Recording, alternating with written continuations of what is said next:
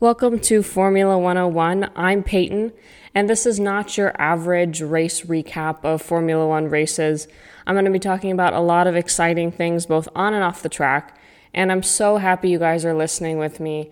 This is going to be a fun ride, so thanks for coming along. So hello everyone, welcome back to the second installment of my new mini-series, the ABCs of F1, where I break down basic terminology and jargon of F1 to make it easier to understand. So this sport, as I've said, is full of complicated terms that are thrown around by commentators and drivers, and personally I realized it was pretty hard for me as a new viewer to jump in and to really understand what was going on. So this episode is kind of a result of that, hoping to make it a lot easier for new fans to jump in and have a good time and be able to understand what's actually going on. So in each of these little 15-minute episodes, I'm going to take it letter by letter. As I said, it's the ABCs, so A through Z, and pick a few terms under each letter and explain them as best as I can. So the next time you turn on a race, you'll have a lot better understanding of what's going on. So my first episode was A through C, and today is D through F.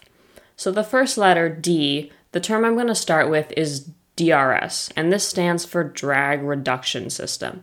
So this system was introduced into F1 in 2011, so it's not a terribly old feature in the sport. And it was meant to encourage and increase overtaking, as well as allow drivers to follow the car in front of them a lot more closely. So this has to do with the back wing of the car. That is the central car part that impacts the functionality and kind of the effectiveness of DRS. And it's operated by a push of a button on the driver's steering wheel. So this is actually one of the things the drivers get to control and have sole control over as they race. Because a lot of times the engineers on the pit wall can have some say in what's going on or can control things from that part of the track, but this is actually only controlled by the drivers. And really the overall purpose of DRS is to reduce aerodynamic drag and increase the straight line speed of the car. But DRS isn't something that you can just turn on whenever you want or have on for the entire race. It's something that is only usable on specific parts of the track, and these are called DRS zones, and they are designated zones of usage, and they're usually on straighter parts of the track where there is more time to overtake. Now, to even use DRS, the cars must be within 1 second of the car in front of them to activate it. So when the cars are within that 1 second, that little time segment, the driver activates DRS and a flap in the back wing opens. And this is what reduces the drag and allows the car to go faster. Because remember, the back wing is blocking air. When it's closed, when it's just this flat surface, it's not allowing air to flow through it. And so when it's opened up, that allows another avenue for the air to flow through and thus for the car to go faster. And now the increase of speed can be about 10 to 12 kilometers per hour, which is roughly 6 to 8 miles per hour, which, it doesn't sound like a lot, but they all kind of reach a speed similar to each other, I guess is the way of saying it. Some of them reach it faster than others, obviously, but that 6 to 8 miles per hour can actually do a world of difference for cars as they're going down the straight. Now, directly related to drag reduction system to DRS is drag. Like, what is drag? And so this relates to our little discussion of aerodynamics that I had in the first episode of this series. And so remember how we spoke about the flow of air over the back wing and around the car? Well, that's related to drag. So it is the horizontal part of the aerodynamic force generated by the car as it moves through the air. You can think of a synonym for drag as resistance on the car. So F1 cars are designed to be as fast as possible. And so much of that is achieved by the design of the car, and the shapes of all the pieces are made to look a certain way, not for an aesthetic choice, but to achieve a car that cuts through the air as quickly as possible. So one of the primary problems a Formula One engineer has to face, and one of the questions they have to answer, is how to create sufficient downforce in a wing, while at the same time reducing the drag that the downforce ultimately creates. So it's a formula they have to balance on both sides. Now, as I was researching this, I couldn't help but ask, what's the difference between downforce and drag? I feel like I didn't really understand the difference between the two terms and felt that I had heard them used interchangeably or I hadn't paid attention enough to find the difference. And while the two are related in ways that they are in the kind of conversation of aerodynamics and air, they are different. So downforce correlates more with developing speed in corners so that the car doesn't oversteer or understeer, so that they hit the apex. So essentially, downforce relates to making sure the driver is going around the corner in the most efficient and quick way possible. But drag, which is actually created by downforce, will reduce the speed of the car in the straights. So like I said, for the question for these engineers is they have to find the ratio between getting the car to be really fast in the corners, but also fast on the straights. It's a hard balance to find, and they have to find the middle point between the two. Now moving on to letter E. The first term I want to talk about is ERS, so another acronym, and this one is short for Energy Recovery System. And this has to do with the actual engine unit of the car, and it consists of two parts. So the motor generator unit, or the MGU, converts mechanical and heat energy to electrical energy first. And so this essentially transforms that unit into a generator. The motor generator units, they harness 1, wasted heat energy from the turbocharger, and 2, wasted kinetic energy from the braking system. So let's start with that second one, which is the MGUK, or the motor generator unit kinetic. And like I said, this converts kinetic energy generated under braking into electricity. And it involves something known as ES, or energy storage.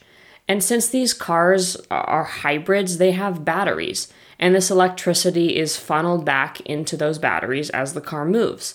And the batteries are then connected to a crankshaft of the engine, and this in turn helps propel the car. Now the MGUH, which is the motor generator unit heat, connects to the turbocharger of the engine and converts heat energy from exhaust gases into electrical energy.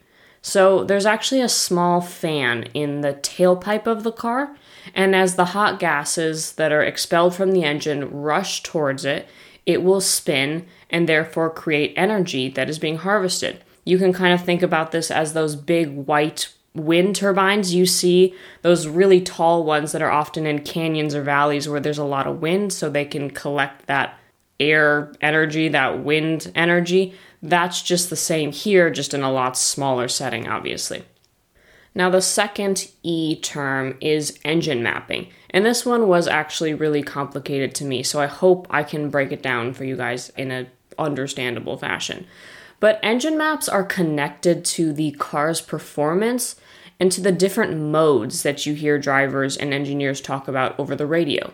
And so in the current hybrid cars, there is an electrical component of control of the car's throttle and engine performance, and this just collects a bunch of numbers and data. So that system, which you could refer as just a computer, maps this data to create a graph, in a sense, of what to expect for the car based on certain factors. So it looks up what's going on with the car and will attempt to find out or predict what's supposed to happen with the engine, and it'll determine things like how much torque the car is going to deliver based on certain factors. So there isn't just one engine map. There's a bunch of them that all feed information to the ECU, which is the electronic control unit, that computer. And the system essentially works to say, okay, based on X amount of throttle and Y amount of RPMs, you can expect Z amount of torque. It's another one of these equations. And I like to think of it like a recipe, like mixing up a cookie batter. So depending on the amount of, say, butter or flour you put in, you can expect a certain output and they'll be different. You put in too much butter and the cookies flatten out and they're thin and crispy, which may be what you like, but maybe you put too much flour in and the cookies turn out dry and not very tasty. So the engine mapping works essentially to calculate these recipes and ingredients together and give a prediction, or in some ways kind of a look to the future of what the engine should be doing and should look to produce based on those factors. And these maps are similar in the sense that the computer, like I said, determines the ratio of two elements for this desired outcome. And it takes into account things like weather and temperature, and that creates all of these different maps, like I said. But these maps are not the same across the board for all teams and all drivers. These maps can also be referred to as driver demand maps, since the drivers have a big say in how they want the car to function, because after all, that car is meant to best suit their driving style. So they may want it to work where they only push the pedal a little bit and get a lot of torque, or vice versa. The main point here is really that each driver's engine maps are different and are fiddled with depending on a variety of factors, including their personal driving preferences and style. So granted, a lot more information goes into these maps, but that's kind of as basic as I think I can explain it to you guys. Now, lastly, we have the letter F. And now the first one is the FIA, and I'm going to butcher the French pronunciation of it. Essentially, it's the Fédération Internationale de l'Automobile. So it's French, like I said. It's the governing body for the world of motorsport. And it kind of manages a bunch of motoring organizations. It's not just F1. They say there are 245 international motoring and sporting organizations that are overseen by the FIA. And it is headquartered in France, and it was founded in 1904. So nearly 45 years before even F1 became an official sport. And they are essentially the sanctioning group. They make the sport's rules and regulations, and they are the people who dole out penalties and fines at races. So they're also responsible for certifying cars and tracks and drivers. They do crash testing, scrutineering, grading, licensing. They make sure that the teams aren't cheating, that they're following the rule book.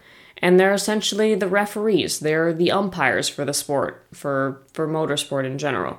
So when you're watching a race and you see that red or orange bar pop up that says, this driver is under investigation, or this driver has been given a 5-second penalty, that's a decision that's coming from the FIA. So they're pretty much the people who are making these decisions that impact the race outcome. They're the referees. The last F term is more than one. I'm cramming 3 into this one because they're all types of laps. I know laps is L, but we're sticking with F here. We're going with formation, flying, and fastest laps. So there honestly seems like there's a million names for different laps during practice qualifying in the race, and they get jumbled in my head a lot. But these are the 3 I want to highlight. So the first up is the formation lap, which is sometimes called the parade lap. And so before the race, you'll see all the teams on the track with cars, making sure the drivers are ready, doing last-minute checks, making sure everything is good to go before the start of the race. So there's hundreds of people bustling around on the grid, but they gotta leave, right? So the formation lap gives time for team personnel to exit the grid, take all their equipment with them, and it also helps the drivers to warm their tires before the start. So they go around this track weaving and going back and forth, and that's all to bring heat into the tires. And now the drivers can't overtake anybody. It's not an actual counted lap of the race, but it gives them the opportunity to warm their tires. The second is the flying lap. And this is just another name for a hot lap or a timed lap. Any name that has to do with going as fast as you can during a qualifying lap. And so during qualifying, or even free practice even, when the driver is ready to put in a lap to improve their time, to go for pole, get out of the elimination zone, you'll hear the commentators say that he's about to start his flying lap. And this means that they're really pushing on this lap, and it's important they don't run into traffic or make any mistakes. And the last is the fastest lap, which obviously is pretty self-explanatory, but this really pertains mostly to the race itself on Sunday, and it's obviously the fastest single lap over the course of the race. And you can tell in any session, really, if the driver is going the fastest out of all of them. So this is when his sector times light up as purple. You'll hear the commentators say he's gone purple in sector 1, and that tells you that the driver is fastest overall and setting a record for that specific portion of the track. And so during the race, whoever has the fastest lap is awarded an extra point, but they must be within the top 10 to get it. So these are sort of the official names for these laps. I don't know if there's really official quote unquote because everyone kind of uses their own slang, but these are the ones you'll hear pretty often.